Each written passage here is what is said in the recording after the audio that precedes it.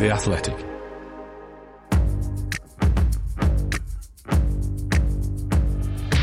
Totally Football Show. Today, with almost totally no football, we tackle big topics like Jesus and Sterling and the other transfer stories. We check on Paul Pogba's Pogumentary, cost lots, does little, has some colourful highlights, pretty much on brand, and hear about sharing a training pitch with Dennis Bergkamp and more nuggets from history. It's all coming up in this Totally Football Show in association with Paddy Power.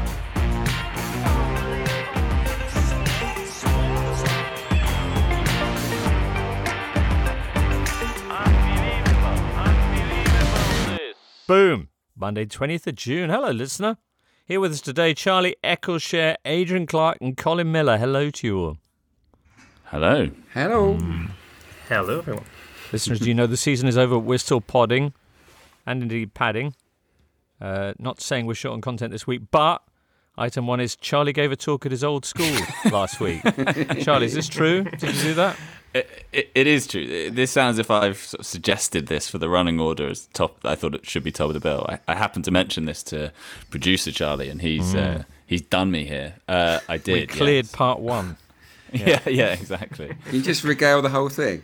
All right. Yeah, sure. I'll just set aside half an hour, and I'll. What I'll did crack you? on. Was this a parents' kind of evening thing? Presenting your It was a profession? careers day. Well, careers day, right? Type vibe, yeah. Quite an intimate gig. Right. And were you the biggest draw? Were you top of the bill?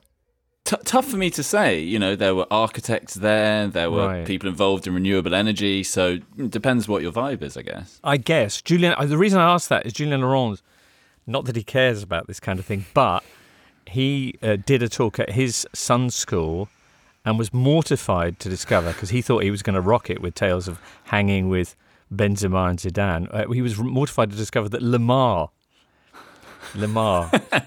of, when was he? Was he 90s? Fame Academy. No, early noughties. Early noughties, yeah. Anyway, early he was a noughties, fellow parent, and yeah. That is I don't amazing. think many of the kids... Mind you, I'm not sure how many of the kids would have known Lemar, or Julien Laurent for that matter, but... Nice. Yeah, I was parachuted in to do one for not my own school. Yeah, one of my friends was head of junior school at a posh private school in Ealing, and I got parachuted in. They'd had Olympians previously. There was quite a lot of pressure, and it was. What did you lead with, Adrian? What did I lead? Oh, it was a long time ago, but it was daunting. The whole of the junior school, parents, teachers, head teachers, they took me for a lunch beforehand. It was quite a big build-up to it, and I felt under pressure. But no, it was just my backstory, plus really the theme was always have a backup, work hard at school, because plan A might not always turn out the way you want it to. Or you could end up podcasting. Exactly. I mean, it's a Tough place to go, Ealing, as well. Did you get heckled much? I tell you what, afterwards, it was a joy, because I was signing autographs. I hadn't signed autographs in donkey's years. I felt fantastic about myself, but it was I was really nervous. It was scary. All right. That was giving a talk at schools. We'll be discussing England under-19s later, so look out for that. But next up, let's go with some transfers. You're listening to the Totally Football Show, sponsored by Paddy Power and part of the Athletic Podcast Network. That's right. It's that time of year when transfers are dominating every right-thinking supporter's thinking, especially when they are as tasty as Raheem Sterling to Chelsea. Charlie, this seems to be a big thing and happening, yes? Yeah. Chelsea pretty confident. I'm really curious to see how this ends up, given Sterling has been so effective in that Guardiola system, and he's perfect at getting on the end of things. How much that will work when you move him across. I mean, I guess he's been effective for England, and Tuchel is a pretty systems-based coach. But he's not. I think Sterling is really good and really effective, but some signings you look at and you think, I wish my club were doing that. I don't feel that quite so much with Sterling, but we'll see. He has been very, very good for a long period of time. All right, and Chelsea certainly need goals from people up front, especially with Luke. I mean, I say especially. Not sure how relevant it is, but Lukaku does look like heading back to Inter. What do you think, Colin and Adrian? Actually, in terms of the Lukaku situation, and obviously that's been a kind of ongoing case really since that interview he gave around Christmas time. But his struggles at Chelsea really predated that, and at the start of the season, everybody was full of praise for Chelsea going out and getting this big striker that had sort of been missing, the missing piece of the puzzle, I think we said. And it was actually Daniel Storey who prophesied Lukaku's struggles a year ago. He wrote a piece saying that whenever Thomas Tuchel had signed Lukaku, and he sort of compared Lukaku to Olivier Giroud and saying, we need a player who'll play with their back to goal and whose strength is to keep possession from long balls, and really that was almost the opposite of Lukaku's sort of successes at Inter, where he was like this huge counter-attacking threat. He dropped deep, he moved out wide, and then he sort of led the attacks from deep.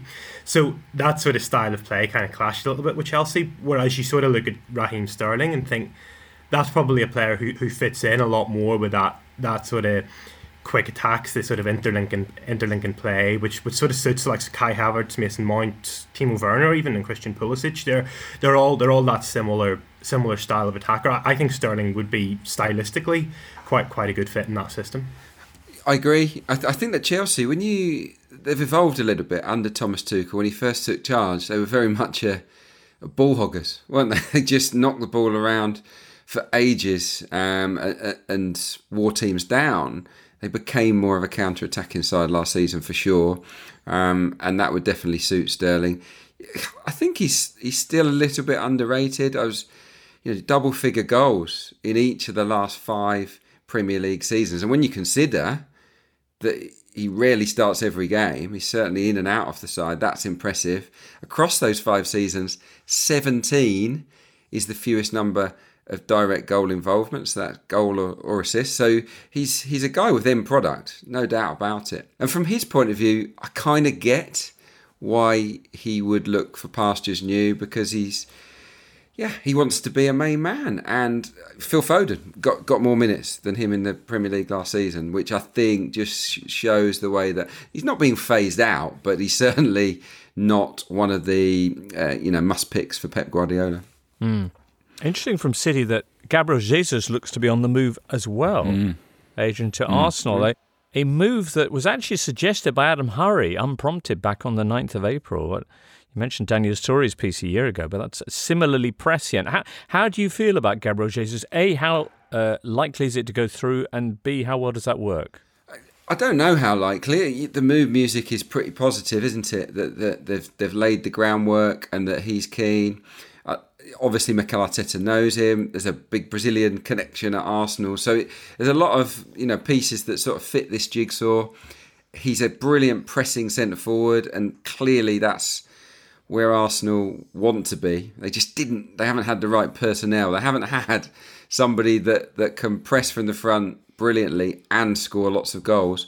And I think that's the idea behind this signing. So I'm excited about it. I think it's a big upgrade on Lacazette, who was a good player that just stopped scoring goals. He just wasn't mobile enough, and kept coming short. And Gabriel Jesus will offer a bit more quality, certainly more mobility.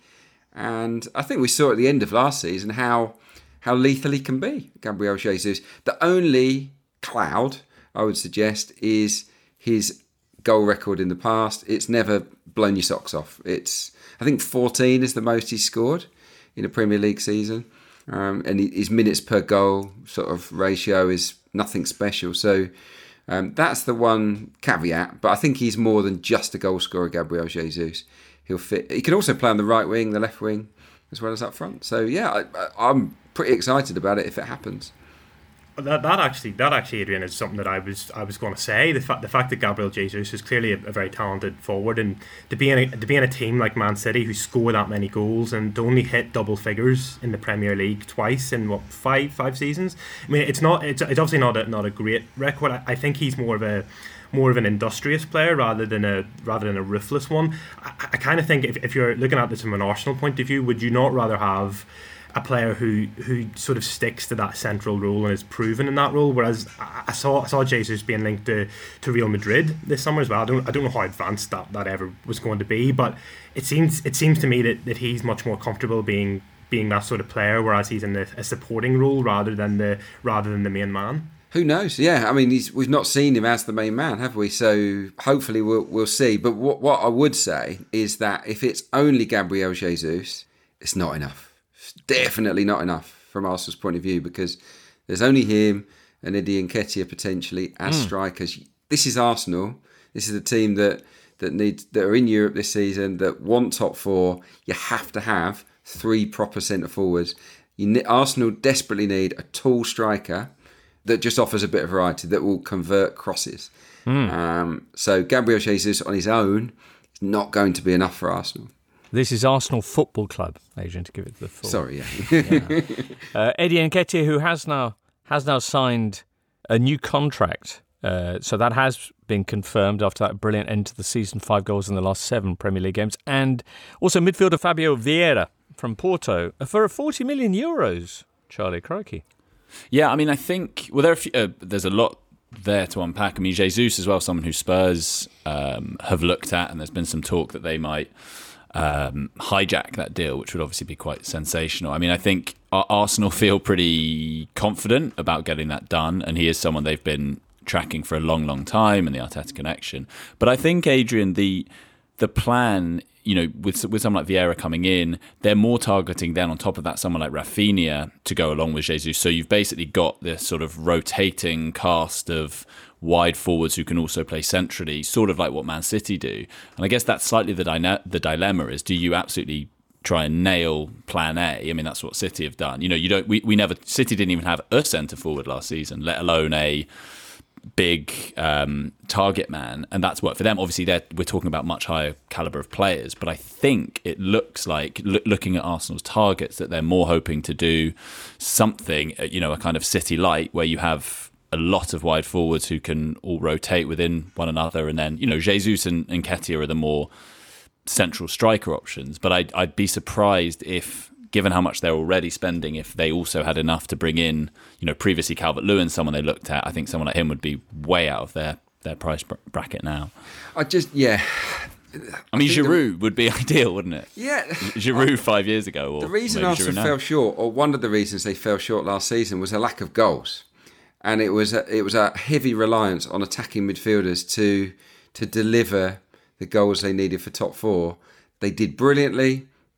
It's hard to criticise any of those younger players, but ultimately it wasn't enough. They need goal scorers, and I just feel for variety. I get it, and there is a very clear plan A that Arsenal may go with this sort of rotating centre forward, maybe a false 9 and whatnot. But I think you have to have something else. I really do. Especially if you've got these creators who are putting excellent balls into the area. Why not have a big, strong centre forward that can get on the end of them, even if it's your number 2? Just an option, and I think it's far more important for Arsenal to sign that type of player than bring in Rafinha, who I love as a footballer, and I think it'd be great. There's a missing piece there, and in my opinion, it needs to be filled. You mentioned Man City, and of course, they've just won the league without the big, tall centre forward. So it's a different level, though, isn't it? Arsenal's young players are growing and they're learning and they're developing. City have they've been doing it for years, those guys at the top end of the pitch. Vieira, meanwhile, player of the tournament at the under-21 Euros last year, with Portugal runners up. And last season in the Liga NOS, he scored or assisted. Well, he was directly involved in 20 goals in 27 games. So, His output is really impressive. It's actually more impressive by the fact that he's only ever started 20 league matches in his senior career for Porto. So, I mean, he's 22. He's not that young, but he doesn't really have a lot of first team experience relatively. I mean, I would imagine that Porto are delighted to get that transfer fee for him. I know what Arsenal are trying to do with him, and it's a very similar profile, isn't it, to the Martin Odegaard and the Emile Smith Rowe type players who can sort of have that goal threat coming from midfield. And the other thing about Nketiah as well is just saying there about how his again, Arsenal struggle for goals. He only scored 5 Premier League goals last season, and I know that Arsenal, the contract renewal was inevitable because Lacazette had gone. There's no other strikers left, but this is a guy who obviously can contribute in an attacking sense. But again, you're thinking you need a guy who can deliver 15 or 20 Premier League goals a season. Colin, is his first start, Colin, his first start was on the 16th of April. Yeah, but how many times did he come off the bench later on? How many times did he change games? And I listen, I know we can sort of debate whether he's going to develop and continue to score goals. But if you're an Arsenal fan and you think Eddie Nketiah is enough for the level that we need to be starting week in, week out, because you look at other teams at that level and they've all got 3 or 4 options in that position who can deliver 15 or 20 goals a season. Yeah. Those 5 goals still made him Arsenal's top scoring Premier League striker last season. All right, Charlie, all right. Which kind of says it all. No, Eddie, I'm pleased for Eddie. He was fantastic at the end of last season, but hand on heart, I think he should be the number 2 or number 3. He should be part of a 3-pronged centre-forward armoury. Yeah, I don't expect him to start that regularly this season, but we'll have to wait and see. I'm chuffed for him, but for Arsenal to progress, they need 2 other centre forwards to come into the building. Definitely. All right. Well, a short distance across North London, Spurs have been busy. We'll talk about what they've been up to and whether that's been enough next. Place your bets. Welcome to Pep Roulette. Charlotte, feeling confident today, me. And your selection? Just start up front. Blue number 9 and 26, 17 as well, just behind the front 2, like. Excellent. Good luck. Blue number 7. Unlucky, sir. Oh, Sterling, he started last week. Predicting Pep's lineups is hard, but fortunately, we've made our bet builder easy. Simply choose a top pre-built bet builder, click Add to Bet Slip, select your stake, and done. Paddy Power. Online exclusive. T's and C's apply. 18+. BeGambleAware.org. Looking for an assist with your credit card, but can't get a hold of anyone? Luckily, with 24/7 US-based live customer service from Discover, everyone has the option to talk to a real person anytime, day or night. Yep, you heard that right. You can talk to a real human in customer service at any time. Sounds like a real game changer if you ask us. Make the right call and get the service you deserve with Discover. Limitations apply. See terms at discover.com/creditcard. This is the Totally Football Show, part of the Athletic Podcast Network. The Athletic is the only place you can read articles by Daniel Taylor, Amy Lawrence, Phil Hay, James Pearce, Ollie Kay, and the very best football writers around. Yves Bissouma, Charlie, has that gone through to Spurs? Yeah. That was confirmed on Friday. To what extent is the fact that he was scored that worldie against them in the FA Cup and I think played well on another visit, does that still have a massive impact on when clubs sign a player because he does well against them? I mean, you'd hope not disproportionately, but it certainly has an impression on the fan base because also both of those games were at Spurs, and honestly, on both occasions, he was unbelievably good. I mean, he's one of these players who, every time I see him, I think is unbelievably good. But because I invariably only watch Brighton when they play kind of in the biggest matches, I did ask my colleague at the time, actually, Andy Naylor, who covers Brighton, during that one in April where Brighton won 1-0. I was like, is he always this good, or is it just, does he turn it on for the biggest games? And he said actually he has become a lot more consistent, and that was one of the things Graham Potter was kind of demanding of him. I think he's a brilliant player. You know, he always looked like one of the best players outside of, you know, the top 6, and lots of clubs have been interested in him, and because of the contractual situation, only a year left, 25 million feels like a real snip in today's market. All right, there is a legal situation with him, which is a fairly major asterisk on that move. Arrested under suspicion of sexual assault, released then under investigation. That dates back to last December. In football terms, a versatile midfielder, Charlie. Which particular role do you see him answering for Antonio Conte? Well, Conte's wanted since he came that kind of regista, someone who can drop deep, pick the ball up, start attacks. He's very good at dropping into deep positions, and you know he played a lot of the time for Brighton as basically their sole defensive midfielder, and was covering a huge amount of ground. He's one of these players, very press resistant. He's brave. I mean, someone who will get the ball, fans kind of gasp because he's doing it under pressure from an opposition centre forward, but can glide away from them and get the midfield going. And I think Bentancur did a bit of that last season, but it was that was what he got criticised for when he was at Juve, for not being Pirlo levels. So he gets to move forward a little bit. Bissouma does that role. That should make a big difference, and it just gives them more bodies there. That they sometimes struggled. They can play. It means they can play 3-5-2 as well as 3-4-3. I think it's a really, really good signing for them. One thing that might surprise you, Charlie, is how often he'll win the ball higher up the pitch as well. I think one thing that really stood out for me when I watched Brighton was they had the sort of front 3 or 4 players that would go and press, because they're a great pressing side, Brighton.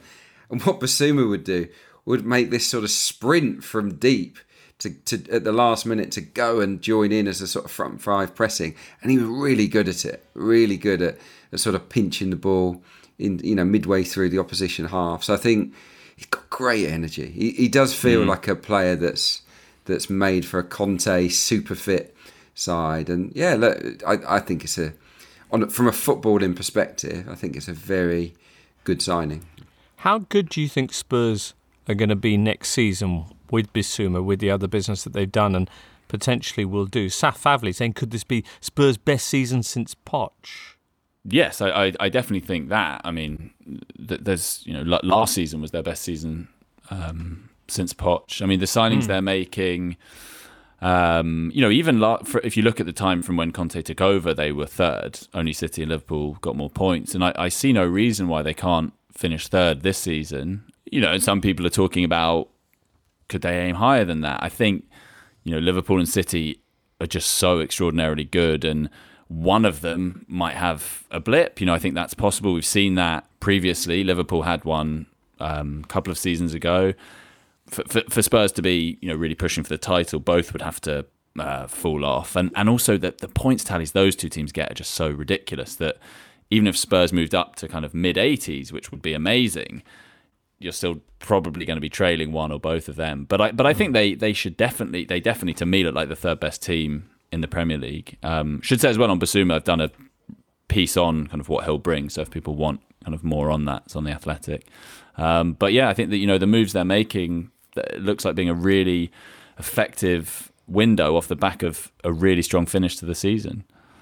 The thing with Spurs is that, it's the Antonio Conte factor, isn't it? And not just in terms of the second half of last season and the getting in Kulusevski, getting in Bentancur, but this summer as well, that there's been it seems that the Tottenham's board are making a real effort to appease Conte and his demands. And it's going to be interesting to see how that plays out, because James, as you'll know particularly well, obviously Conte with Inter, they backed him incredibly well. And even when they were on their way to the league title, he was still complaining about the players that he didn't have, and he was still complaining about the lack of investment, even though he was seemingly getting more players than any other club at that time. So it's going to be interesting to see whenever Tottenham do go through a blip next year, what's Conte going to say, and what's he going to say about the players that he has, because I don't think he can really, in a realistic sense, complain about what the club have done. Bissouma is obviously a great signing. Perisic sort of fits that wing-back system very well. But are Tottenham going to be able to evolve from being a particularly effective counter-attacking team to one that can control games a little bit more? Is that something that Conte even really wants to do? Is that in his vision? Is that a style that will work in the Premier League to get 80 plus points? It'll be interesting how it pans out. I think it's a very exciting project, but there's always that sense with Conte, isn't there, that it can be a little bit volatile. Yeah, they're shaping up well, I think, Spurs, no doubt about that. But it still exists. This issue around Kane and Son. It is the Kane and Son show. Without their unbelievable end product, then what is there? So surely there are some plans afoot to at least consider the future or a plan B. I'd be interested to know if Charlie's got any inside info on that. Well, yeah, I mean, they have Kulusevski already, which I think did make an enormous difference, because that reliance on Kane and Son was an issue. They didn't really have that third regular goal scorer, apart from own goal. But Kulusevski came in, made a massive difference, and they are looking to bring in a high quality fourth attacker, someone like Richarlison, Rafinha as well as on their list. And I do think that would, to me, be quite a major moment. We tend to think of Spurs and Arsenal, I suppose, they're not teams who typically will go out and massively strengthen areas of strength, whereas we think of Chelsea, City going out and do that. I think for Spurs to go out and spend big on someone like Richarlison when they already have Kane, Son and Kulusevski, that would be a real sort of shift in policy, I think. A real statement of, we've already got this brilliant front three, but we're not satisfied with that. We want a bit more competition. So I think they are trying to reduce the reliance just on those two. Elsewhere, potential for a Liverpool blip, perhaps heightened by the fact that Sadio Mane's move to Bayern Munich is expected to be confirmed early this week, given that, as Duncan Alexander frequently pointed out, he's scored 75% of his Premier League goals within 2 miles of the English coast. Not sure how it's going to work out for him in Munich, but there you go. His arrival there, I guess, brings us on to the ongoing Lewandowski situation. Here's a question from Sasu Haino, who says, can Colin explain more about the financial restructuring, stay with us listeners, of Barcelona and what's that's all about? Because I guess the Lewandowski move is contingent on this. And where are we at also with Frankie de Jong to Manchester United? Yeah, okay, so the Barcelona debt restructuring, it's incredibly convoluted. It's very difficult to explain, especially when you're not from an economic background. I'll try to keep this as simplified as possible. So Barcelona, obviously, as we all know, are in a huge amount of debt. A lot of that was short-term debt. So Joan Laporta, the president, and his board have tried to restructure that debt, primarily in 2 ways. First of all, by taking out new loan deals, by sort of kicking the can down the road, so to speak. Another part of that is by essentially selling off parts of the club's cash revenues for fixed lump sums. So this is something that was approved by the members last week to allow them to sell off 25% of their TV rights and 49% of the Barca licensing and merchandising range. So that could rake in somewhere between 600, 700, 800 million euros in the long term. But essentially what they need to do is they need to sell those for their accounts this year, which has the deadline of the 30th of June. So that's why Barcelona are so keen to get these things done, because they need to satisfy their accounts, they need to take that off.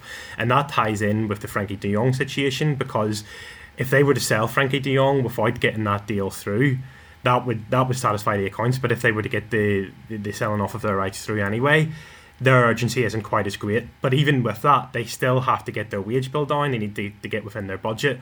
So I think the de Jong departure is inevitable in a sense that United seem to be very keen to push for that. Erik ten Hag's obviously driving that deal. And we had that leaked video footage of Richard Arnold, the Man United CEO, this weekend, saying that they were essentially willing to break the bank to sign de Jong, which might not go down too well in the negotiation process for Barcelona. But I do have a sense that deal will happen eventually. It's just a case of how long it'll take.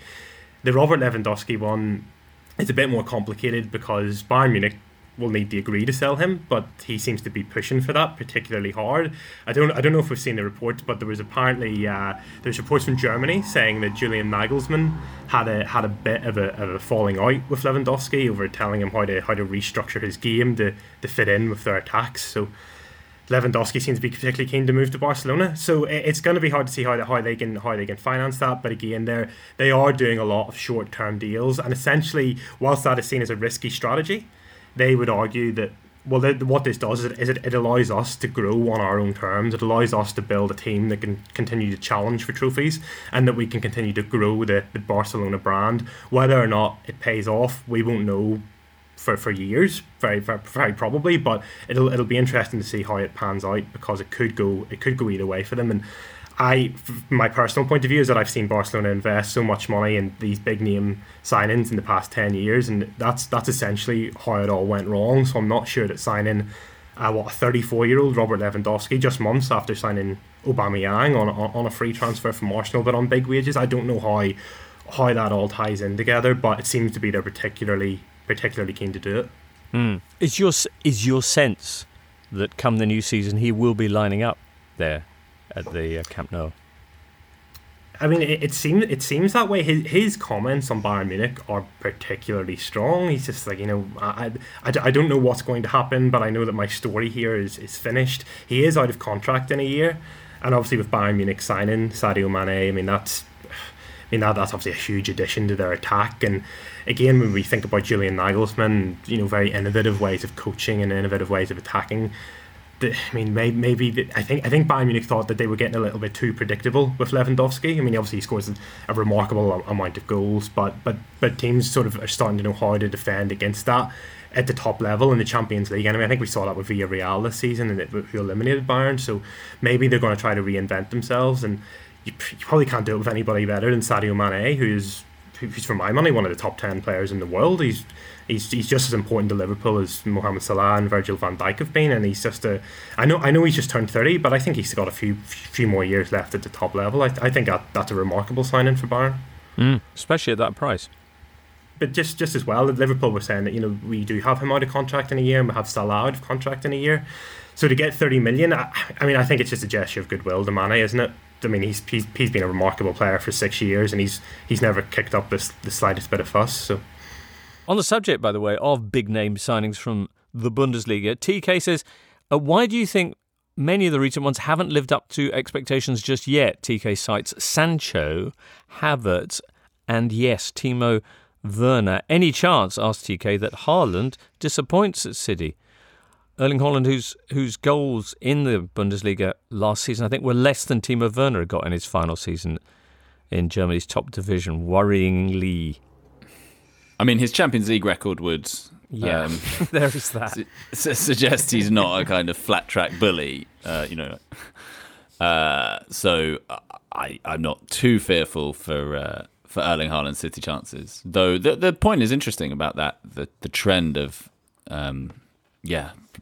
some players anyway struggling from the Bundesliga. I think there's a very, very small chance of Erling Haaland failing at Manchester City. He's the real deal. He's got it all, and I think he's tailor-made to score stacks of goals in the Premier League. Look, Sancho joined the United team in a mess, didn't he? Kai Havertz, there's always been an issue around where to use him, and I think everyone's still working that out. And Timo Werner has had some good moments as well. He's had some good moments, yeah. And I think he's a class player, I really do, who could easily come good. And in a way, you could say the same about Timo Werner. It's choked over so many easy chances. It's amazing, really. I think the rest of his game has been pretty good. I think he's looked one of the most dangerous players in the Premier League ever since he arrived. But it's the finishing that's let him down. And that wasn't a problem before, was it? So I don't think it's a Bundesliga thing. I would just add quickly that Bundesliga teams do tend to play a little bit more open defensively, and it gives attackers a little bit more space. And I think that's maybe something that the likes of Sancho and Timo Werner would particularly adapt at. Whereas in the Premier League, you just need to adapt your game a little bit, don't you? And you just have to play a little bit differently. I think it's just the style of the Bundesliga feeds into that narrative a bit. Fingers crossed then for Erling. Also on the transfer front, and probably the last bit of transfer stuff for now, Paul Pogba, free agent these days at Man United, or no longer at Man United, appears to be on his way back once again to Juventus. The road well travelled from his point of view. And in the meantime, excitingly, he's got a pogmentary that is now dropped on Amazon, made by Amazon, and amazing that it got made, if you'll excuse me there. How far did you get? For our homework this week, listener, we all had a go, I think it's fair to say. I made it 15 minutes in. Who got the furthest? I watched 2 episodes, which I think, Adrian, you had a PB, didn't you? Do you know what? I went through all 5, but there are... I'm not saying this for comedy effect. I did nod off for certain spells of certain episodes because I watched it quite late at night when I was sort of just winding down. So I've seen most of it. And why did it get made? Do you think? What was the brief? I think wasn't it Pogba trying to show himself? Brown Pogba. Yeah, exactly. So the 15 minutes I saw featured a little bit of him talking to his lawyer, a couple of somewhat poignant bits of Mino Raiola, but mostly him sitting in his front room playing with his kids and being a normal guy with his wife. There's no kind of opening monologue in which he does a savage takedown of Graham Souness or anything like that. But I'm just curious why Amazon thought, player wants to reposition himself, perhaps that's going to make some red-hot content across 5 episodes. They probably don't. They probably feel it doesn't need to be red hot because it's Paul Pogba, and people will watch it because they think people are interested in him. And look, the modern breed of fans, the kids today, they are fans of players, aren't they? As much as they are of teams. And if you're into Paul Pogba, if you really like him, then it's probably a great watch. You know, I doubt it. I mean, sorry, I've only watched the first 15 minutes, but I did go into it thinking I will enjoy this because I like Paul Pogba and I'm intrigued by him and the enigma that he represents. But I struggled. Colin, you've gone very quiet. Did you watch it? Yeah, I watched the first episode and I'm sort of struggling in my mind to think how they span this into a series. But what I would say is that I think this is sort of like the influence of American sports, and particularly the NBA stars, where you had Antoine Griezmann a couple of years ago with his, remember that program, The Decision, about whether he would stay at Atletico Madrid or join Barcelona, and that was based on what NBA players had done and had done successfully to that audience. And that's not something that had ever really been done before in football, but I think we can sort of see that a little bit with this Pogba documentary, where it's by, the whole thing at the start was, I'm out of contract in 1 year at Man United, and should I stay? Should I go? And it was sort of like building up that sort of personal angle of it. But again, this is something that probably won't go down particularly well, if it goes down at all, with a lot of fans. Certainly Man United. I think a lot of people just don't really care too much about Paul Pogba anymore, which I think it's a little bit sad, but it's understandable just the way his career's gone there. Also, it's not like we're exactly sure of should Paul Pogba stay at Man United or go content in recent years. Not like it's a fresh and radical topic to be and he didn't really go into his thoughts and feelings on it enough, in my opinion. We saw his agents discuss it, his options. That was the running thread around him being, a nice family man. It was really a branding thing, I think. It's brand Pogba. And it was trying to just give you an insight into what it's like to be a sort of superstar player that is unsure where his future lies for him and his family. It just felt obviously a bit me. It kind of showed the individual mentality that he has.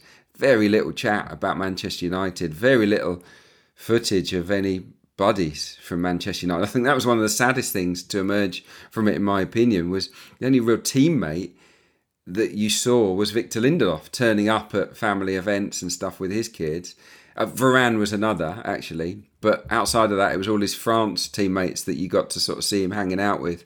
You didn't get the impression that you didn't get anything about Manchester United as a team, that sort of spirit within the group at all across the whole piece, which was maybe deliberate, I don't know. If listeners weren't excited by our words on the Pogmentary and wanted to watch another football-related behind-the-scenes fly-on-the-wall style series, which one should they absolutely head to first? I would actually say there's a very good one that was done by Amazon on La Liga called Six Dreams, which followed 6 different personalities in La Liga throughout I think it was the 2017-18 season. There was 3 players. There was the Sevilla manager, Alberto Berizzo. There was the Girona sporting director and the president of Eibar. So it was actually quite good the way it was done, because it was from a player perspective, a coaching perspective, and everything else. And I think those documentaries work a little bit better when they do have those personal stories rather than those all or nothing series which focus on the clubs. And listen, we know what we're watching is very PR orientated. It's very carefully crafted to give off an image of the club, which is generally quite beneficial. But I think whenever it personalises it a little bit more, it's more interesting just to as you said, to get that fly on the wall access and to see what life might not it's not really like for the players, but certainly a more realistic representation, I think. Interesting. 6 Dreams.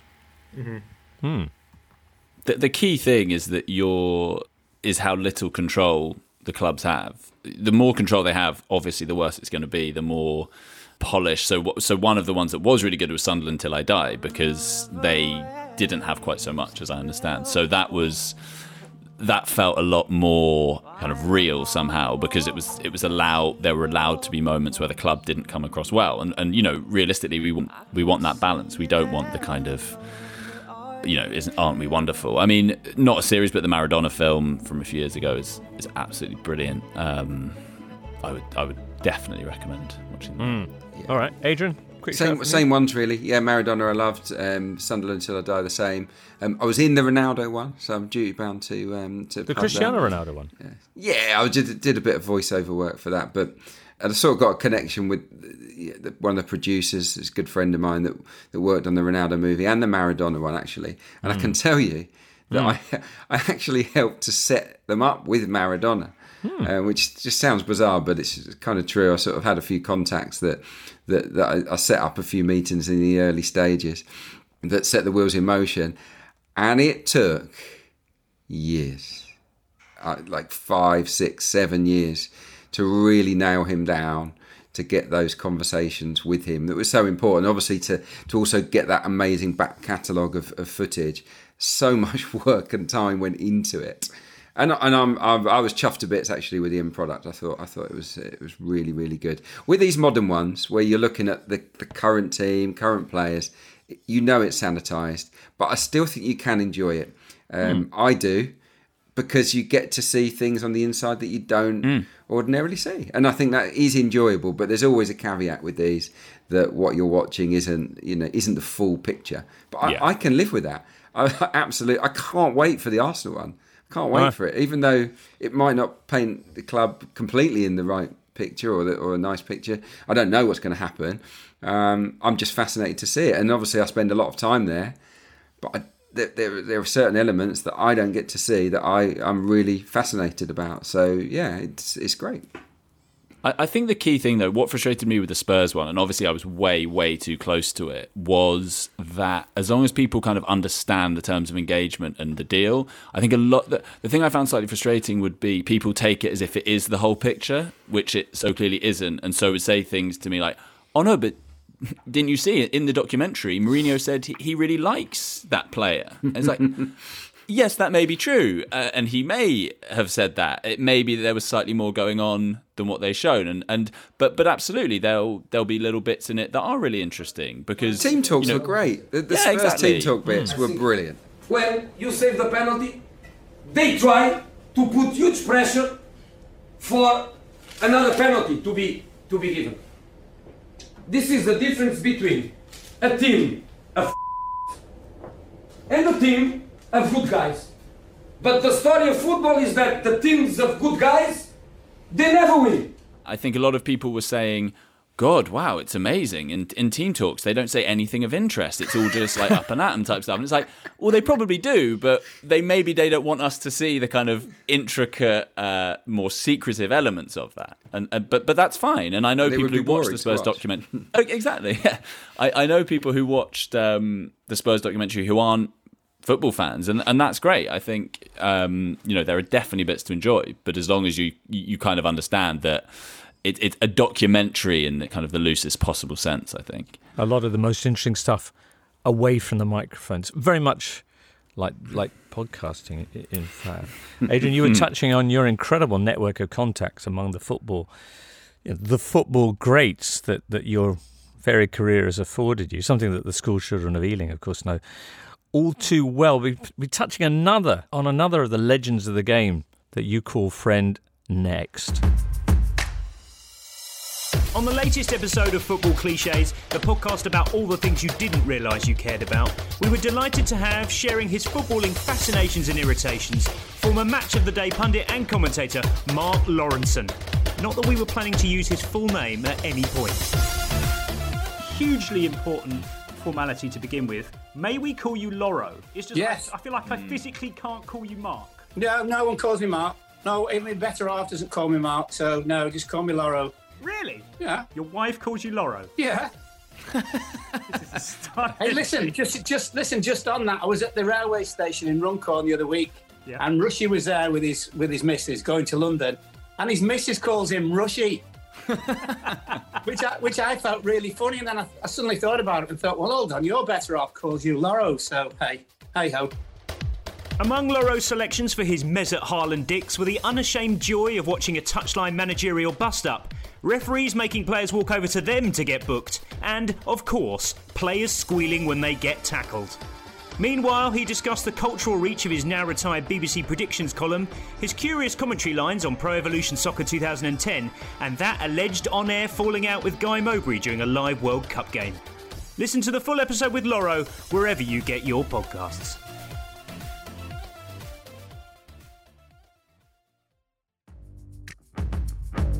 You're listening to the Totally Football Show in association with Paddy Power. And with Paddy Power, if something doesn't go quite to plan, you can get your money back as a free bet if one leg of your bet builder lets you down. Which is excellent news for Everton fans when they make their Lampardian transition from serious to funny to serious once again. Pre-match bet builders only get your stake back as a free bet. Minimum 4+ legs. Maximum free bet is £10. Excludes enhanced match odds. Online exclusives and T's and C's apply. The 94th minute. Hello to you. Tweets 20th of June today. That's the anniversary of Alan Shearer making his debut for England. So what is the pod's favourite Shearer goal of all time? Woof. England-Holland is the one I think. That's one I was going to go with as well, yeah. When he slashes it into the top corner. That was peak Shearer, wasn't it? Gascoigne. Sheringham again. And Shearer. And it's 3-0. This is a fantastic England performance now. With Shearer, there's a part of me that I'm still a little bit annoyed at him for retiring from England so early. Yeah, it's obviously a very selfish move, and it was what was right for him and his career, but it did kind of shortchange England a little bit. So, yeah, there's a sort of asterisk against Shearer's name in this house, but that doesn't really count for much, does it? Wow. Yeah, I would go that Holland goal as well. That's for what it represented, and just the confidence to hit that first time and in that kind of way, just smash it. It's quite unique. You rarely see that finish, and I think that's one of the best goals I can remember seeing as an England fan, and it really did make you believe at that moment that we were going to go on and win the Euros. As it turned out, though. Anyway, 20th of June today, as we record this, and it's quite a big day for international goals, as it turns out. It's the 20th of June 1976 that Antonin Panenka stepped up to the spot and thought, how about if I just... And, as Czechoslovakia beat West Germany 5-3 on penalties, and he invented the Panenka. I think then and there. No, is that the story that he hadn't tried it previously before? Nope. Extraordinary. Certainly in a professional game, yeah. Yeah, in the European Championship final. Extraordinary. When are we going to see, James? When are we going to see a Rabona pen? That's what I'm waiting for next. Ooh, have we not seen that? Must have been done, hasn't it? Somewhere I can't remember a top level Rabona pen. But and I've practiced. There was the standing leg pen. Do you remember that one? Yeah. Where you swing at it and the goalkeeper dives at the leg which hasn't connected, but the standing leg then taps it straight ahead. Yeah. It's brilliant. I mean, that should bear the surname of whoever first came up with that. But Joe Cole. On this day in 2006, Joe Cole, why not? Joe Cole, why not? Swinging shot, brilliant! Oh, why not? One of the best England goals ever, I think, with all due respect to Alan Shearer. And he very rarely scored long-range goals, did he, as well? So it was sort of an unusual effort from Cole. Absolutely brilliant. It was. Also on this day... in 1995, not an international goal, but a pretty significant moment in football history because Dennis Bergkamp signed for Arsenal. Adrian has described playing alongside Bergkamp as the highlight of his career. That's Adrian's career, not Dennis Bergkamp's, just to be absolutely clear. Why Adrian? Oh, he's just so good. It was just an awesome player. By some distance, the best player at Arsenal. It was a really significant signing, wasn't it? Because if you think about the three previous signings at the club, they were Chris Kiwomya, John Hartson, and Glenn Helder, And John Hartson turned out to be a very good player, had a good career, but when you jump from those three guys to Dennis Bergkamp, it's quite the leap, and it was definitely the precursor for what followed, because it just put Arsenal at sort of a different level. It proved that they could attract elite players in their prime, and and I'm sure that Arsene Wenger, the prospect of working with Dennis would have been part of the allure of joining the Gunners. And in training, it was, I've said this before, but most days it was the Dennis Bergkamp Appreciation Society, because you've got guys like Wrighty and Merce and excellent play, Tony Adams, they're purring. All the stuff that he's doing, all the goals that he's scoring, or the touches, or the bits of skill. They're like, stop it, Dennis, stop it. It's too much. Chipping the keeper from ridiculous angles. He was on a different stratosphere, and it was so frustrating at the outset that he wasn't able to translate that onto the pitch, because for the first few months he struggled a bit, and people were hammering him, and we knew he would come good, but we sort of had to bite our tongues a little bit, and I'm so glad it sort of turned out like it did, because he was brilliant. How did you find out about the signing? I can't remember. CFAX or something? Probably, yeah. I certainly had no inside track on it. Remarkable, the story that Ian Wright found out about it, because he stopped at a petrol station and saw Dennis Bergkamp. And he said, "That's Dennis Bergkamp." Dennis Bergkamp said, "That's Ian Wright."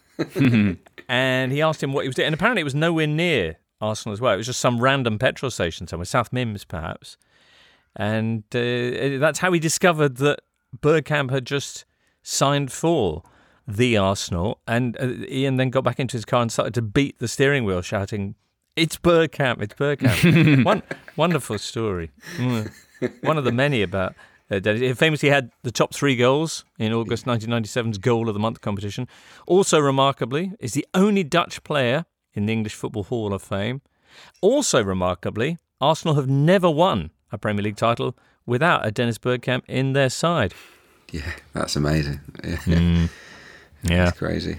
It's not just, as Adrian says, the sort of level of skill that he had, but to deliver in the moments that he did, and to try the things that he pulled off were things that a lot of professional footballers probably wouldn't have dreamed of doing in the games. And one of the most iconic goals, speaking about these international goals that sort of live long in the memory, was his last minute winner against Argentina in the World Cup quarter final. Whenever he just took it down and pulled the defender away, and then just expertly just guided the ball into the top corner. And that World Cup, I was very, very young when that World Cup was on, and it was just one of those goals that sort of stayed with me forever. It's those moments of, it's almost like just of genius to pull that off at such a crucial time in the game. And he did that quite a lot at Arsenal as well, of course. And he's one of those players that it's almost like football has lost that a little bit, because players are almost coached out of those moments of sort of just inspiration. Frank de Boer speelt de bal heel goed naar Dennis Bergkamp. Dennis Bergkamp neemt de bal aan. Dennis Bergkamp! Dennis Bergkamp! Dennis Bergkamp! Dennis Bergkamp! Inside Arsenal at the time, the culture wasn't good.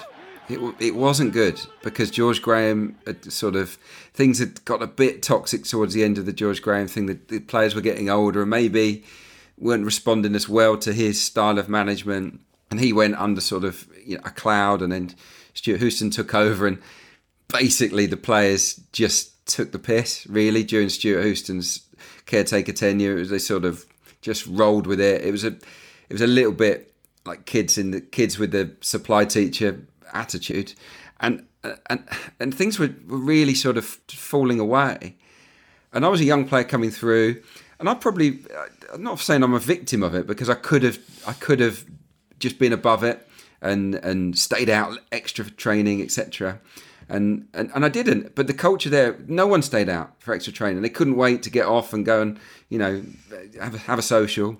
And everything was not as professional as it should have been. And then when Bergkamp came in, when the lads started to see him staying after training and working on that touch, so he already had the best touch probably in the world at that time.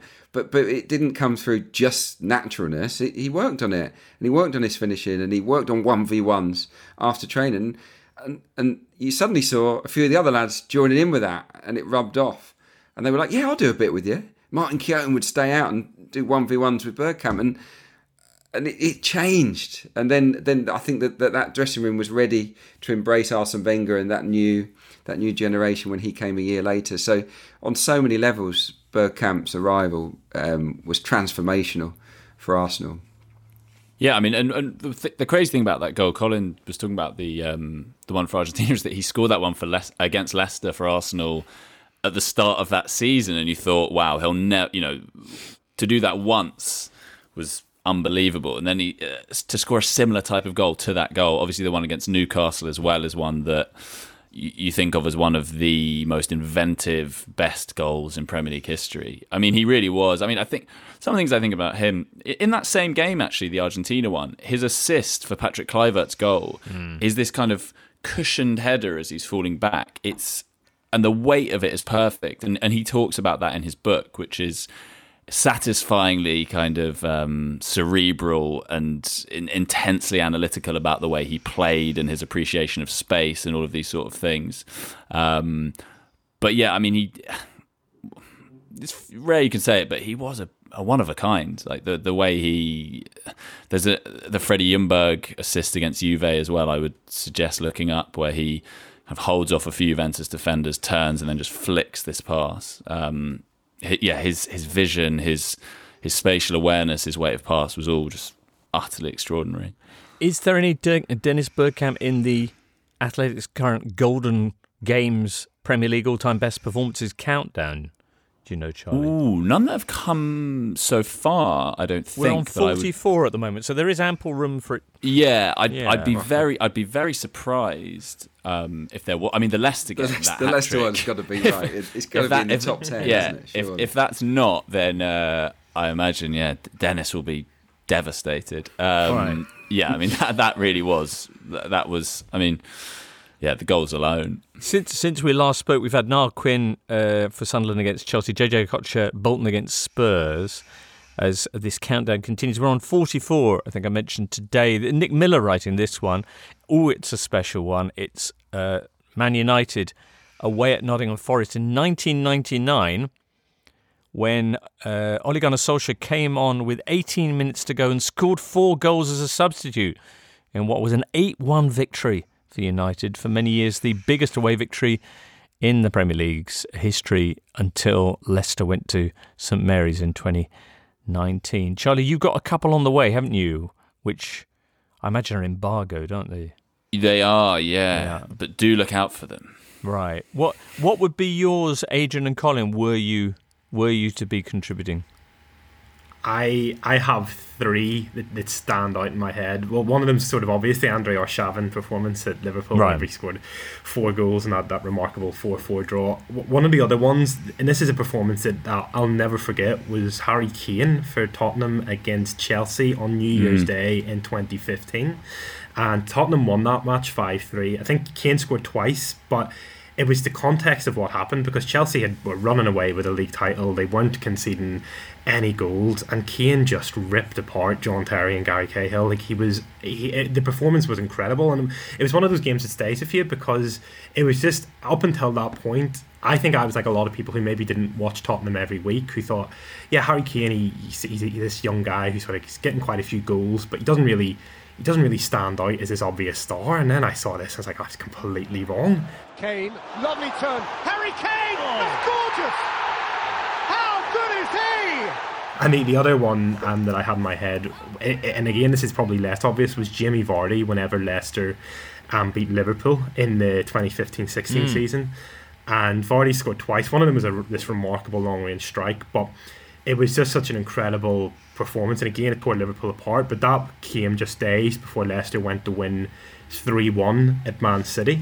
And that was obviously the sort of run of results that propelled their ridiculous title. So it was that sort of that performance against Liverpool. It wasn't just the fact that it was so extraordinary in itself, but it sparked probably definitely the most remarkable Premier League narrative, I suppose, of all time. It's just an incredible run of games. Absolutely. Adrian, care to add anything to that? Yeah, two that came to mind. One was against Arsenal, David De Gea in 2017. I think he made 14 saves in the game. I looked back on it this morning. There's some absolute worldies in there, including one just ridiculous double save. It was just a one-man show, just a stunning individual performance. And at that point, there's no question that he was the best on the planet. But the one that really stands out is Luis Suarez against Norwich.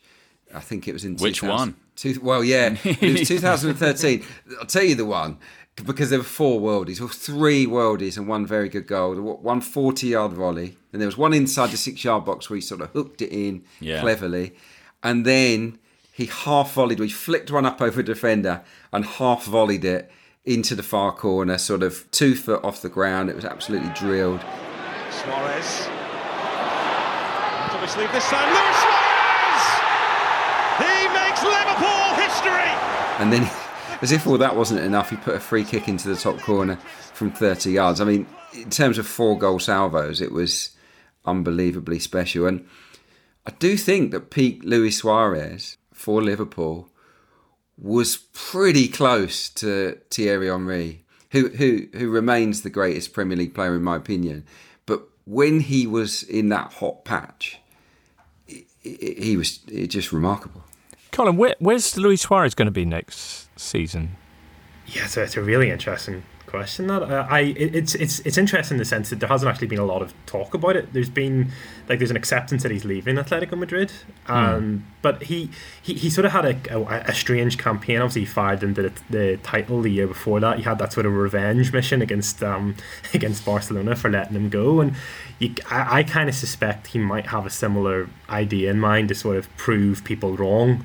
Maybe in Spain, I kind of think somewhere like Sevilla might be a good fit for him, but I haven't actually heard that established itself. And maybe a return to the Premier League is another possibility. I don't think he's going to go to somewhere like MLS, especially with the World Cup coming up. I think he wants to be in the sort of the spotlight for at least another year or two.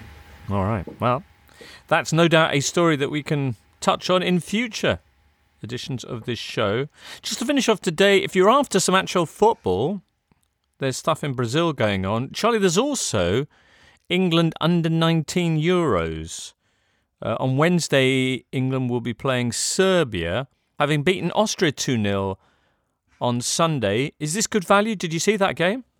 I didn't see the whole game. I've seen the goals, and Alfie Devine scoring a brilliant one. Tottenham's Alfie Devine, who is a really exciting prospect. Him and Dane Scarlett are both representing England. But yeah, Devine's one to watch. People might remember him. He came on and scored for the Spurs first team against Marine in that FA Cup tie in January last year. But he's really well thought of. Really exciting, number 8 goal scorer. And yeah, there are a couple of pieces actually I've written on him as well if people are more interested in potentially the future of one of the future stars for Spurs and maybe even England. Excellent. All right. Well, Wednesday they will be in action. He most likely will be featuring in the team as they take on Serbia in the under-19s in Slovakia. Very good. Anything else we should know before we wrap it up, Adrian and Colin? No, I don't think so. I think we're good to go. No, okay. I think we've done very well considering there's no actual football taking place at a senior level at the moment. I think that was a pretty good show. There you go, listener. Do hope you'll be joining us again on Thursday. For now, it's many, many thanks to you, to producer Charlie, to Colin, to Adrian and Charlie Eccleshare, and from all of us here, it's goodbye.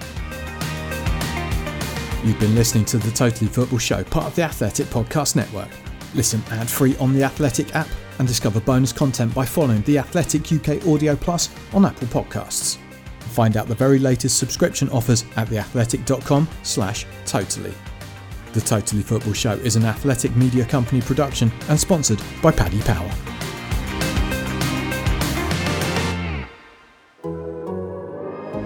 The Athletic.